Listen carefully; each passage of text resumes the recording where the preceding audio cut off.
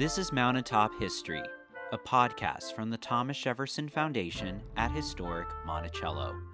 My name is Kyle Chattleton. The lives of Jupiter Evans and Thomas Jefferson paralleled each other in numerous ways. Both, for example, were born in 1743 at the Shadwell Plantation in Central Virginia. But the circumstances of their births and the colors of their skin would dramatically affect the course of their lives. Specifically, Jupiter Evans was enslaved by Thomas Jefferson.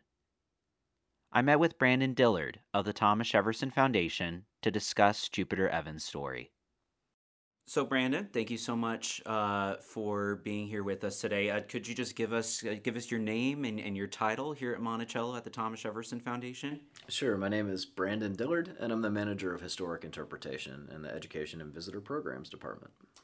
And already, Brandon, I'm going to ask you my first question because it has to do with our subject matter today. Jupiter Evans. Names can be very complicated when it comes to members of the enslaved African American community at Monticello. And so if you could, perhaps give us a start of who we are going to be referring to and how it gets so complicated when it gets to names. Yeah, absolutely. And this is one of the individuals whose names is a little tricky. Jupiter was born at Shadwell the same year as Thomas Jefferson, and his last name may have been Evans.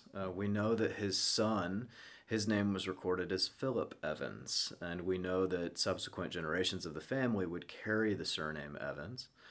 And so when we are making decisions about how to record people's names in history and how to present those to the public at Monticello, we try to rely on what we believe someone would have used as their name in their life themselves. And that's really challenging when you talk about people who were enslaved, because throughout Jefferson's records, though he kept many, he often referred to enslaved people by nicknames, diminutives, and first names only. Unlike many slaveholders, Jefferson would record surnames, and many just didn't do that at all.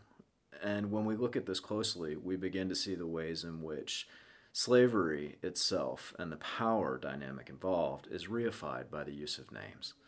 So for someone like Jupiter, whose last name may have been Evans, I don't know if he referred to himself as Jupiter Evans or not, but I do know that his son was Philip Evans. And I do know that when I've had this conversation with members of the descendant community today, they often refer to him as Jupiter Evans. And as such, I will choose to call him Jupiter Evans, but with always that qualifier that it may have been Evans.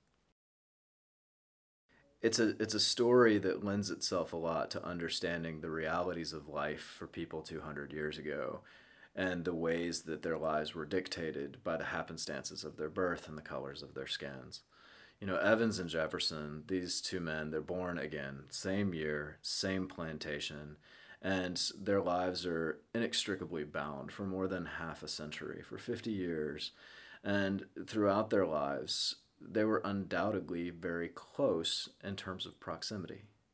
And we don't actually know what that means in terms of how they felt about one another, but as children, there's every possibility that they played together. This was not uncommon for the children of enslavers and those they enslaved.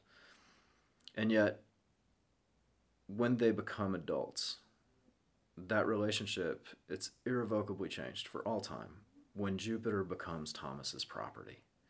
And so what that means for the rest of Jupiter Evans' life is that everything in his life is confined by the constructs of slavery. What is most telling about Jupiter Evans' life, and about so many of the individuals who we know who were enslaved at Monticello, is that by each action that we have recorded, we can see the ways in which they demonstrate the lie of slavery. That by their actions and by their agency within the confines of this system, they constantly reaffirm their humanity. And Jupiter Evans is someone whose story does this time and time again. With that in mind, Brandon, are there moments in Jupiter Evans' stories that we can share with visitors today, moments in his life that had an impact on his well-being or his life here at Monticello or elsewhere, or perhaps his relationship with Thomas Jefferson? Yeah, I think that when you look through the details of Evan's life as they are recorded, some of the things that parallel Thomas Jefferson's life, again, fit into that story and that narrative. So we know that Evans is born the same year as Jefferson. They grow up on the same plantation. There's every possibility that he met his future wife, Susan, whose name is often recorded as Suck, on the same plantation that was owned by Thomas Jefferson's future father-in-law, which means that Jefferson's wife, Martha Wales Skelton Jefferson, and Susan later Evans lived at the same place. And of course, there are individual stories throughout Evans' life. He becomes the lead hostler, meaning he's in charge of the stables at Monticello. And there is a recorded story about him defying one of Jefferson's explicit orders. And this is unusual in the records of people who were enslaved, as something that is demonstrative of Evans' own perspectives. And what happened is Jefferson sends down a very young man to fetch a horse from the stables. And Evans tells this very young man, who he calls a boy, he sends him back. And the two go back and forth, and Jefferson continues to send this same young man, this child, down. And finally, Evans has denied it enough that Jefferson himself comes down and asks what he's doing. And Evans is recorded as responding, "If you want your horses ridden around by boys, then I'll not be able to care for them in the same way." He gave basically, that's a paraphrase of what he says, but he basically says no, right? That this is not the responsible way to care for these very important animals who I spend all my time with. And when that's written later, it's described as Jefferson was furious. And yet, in this matter, it does seem that Evans is the one who wins the day. Now, of course, this is one specific, very small instance. And throughout the realities of slavery for this man's life, there probably are not many times when he was able to defy the man who held his family and he in bondage. But it does show that he cared deeply about the work that he was tasked with doing. And that's another insight into people whose lives were lived in bondage, is that despite the realities of that, they often found ways to persevere, to resist in the very labor that they did. And for Evans, this would be in caring for the animals who were in his charge. And while in many ways we see white individuals like Jefferson actively seeking to impose their values and will on Jupiter Evans and others, we also find in his story moments where he is choosing to draw upon parts of African and African American culture. And of course, this relates to the story of Jupiter Evans's passing. Yeah, absolutely. One of the ways that we find insight into culture here at Monticello is what we can read between the lines in people's histories. And Evans is one such history. We know that when he's 56 years old, he comes down with an unknown illness. And I think it's important to consider the context of illness at the time. You know, the dominant recommended cure by any Euro-American doctor for pretty much any illness would have been something along the lines of bloodletting or leeching. This is a time when medical science, to call it rudimentary, is being generous. And so Evans comes down with an illness here, and he opts not to go for one of these treatments. And in fact, he seeks out treatment from a traditional African healer who lives more than 20 miles away from Monticello. And so here's a man who was born in Virginia. He's never seen Africa. And this is true for most of the people who were enslaved during Jefferson's life at Monticello, many of them 4 or 5 generations removed from the continent from which they were taken. And yet, when Evans is ill, he reaches out to this traditional healer. And as this is someone who lives so far away, it means that if he knows about him, a lot of people know about this healer. And so he carries within him this memory of a traditional culture, of a homeland that he left far behind. And this is just one piece of evidence that shows us that even 200 years ago, when the United States of America was in its infancy, there's already a thriving African American culture that is contributing to the fabric of what this country will one day be, and already was. So, Brandon, then that is, of course, a story of Jupiter Evans holding on to his own family story. What can you share us about the family beyond Jupiter Evans, or can we learn more about Jupiter Evans's family story? We can. And at Monticello, one of the things that this institution has been engaging in for a very long time now, almost 3 decades, is an oral history project called the Getting Word African American Oral History Project, which started in 1993. And Getting Word has interviewed more than 200 descendants of people who were enslaved at Monticello, collected their stories, and we share them with the public. And anybody who just puts Getting Word Monticello into a search engine will quickly find the web page, and they could learn more about the people who were enslaved here and their descendants.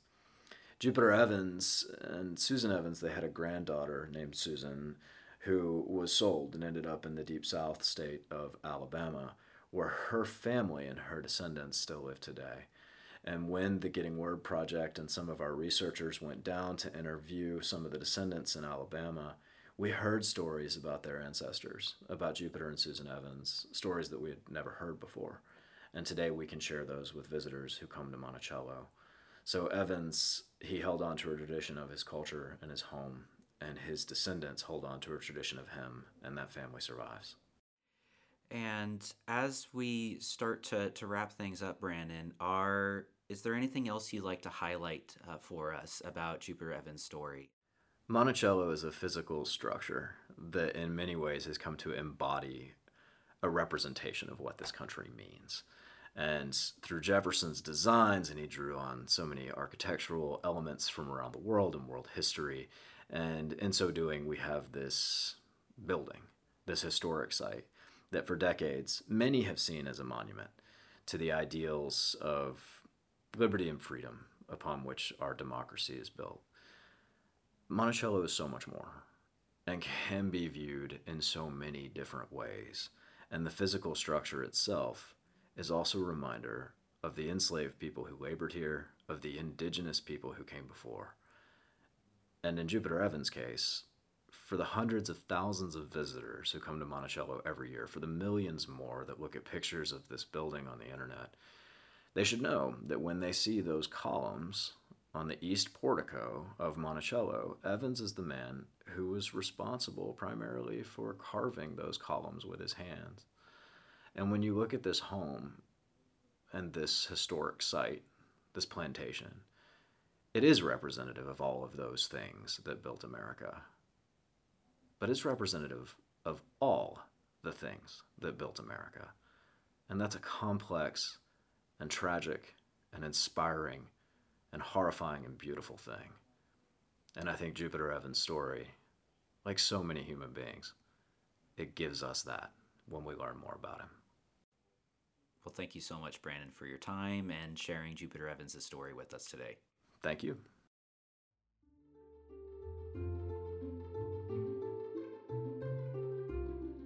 This has been another edition of Mountaintop History, a collaboration between WTJU and the Thomas Jefferson Foundation.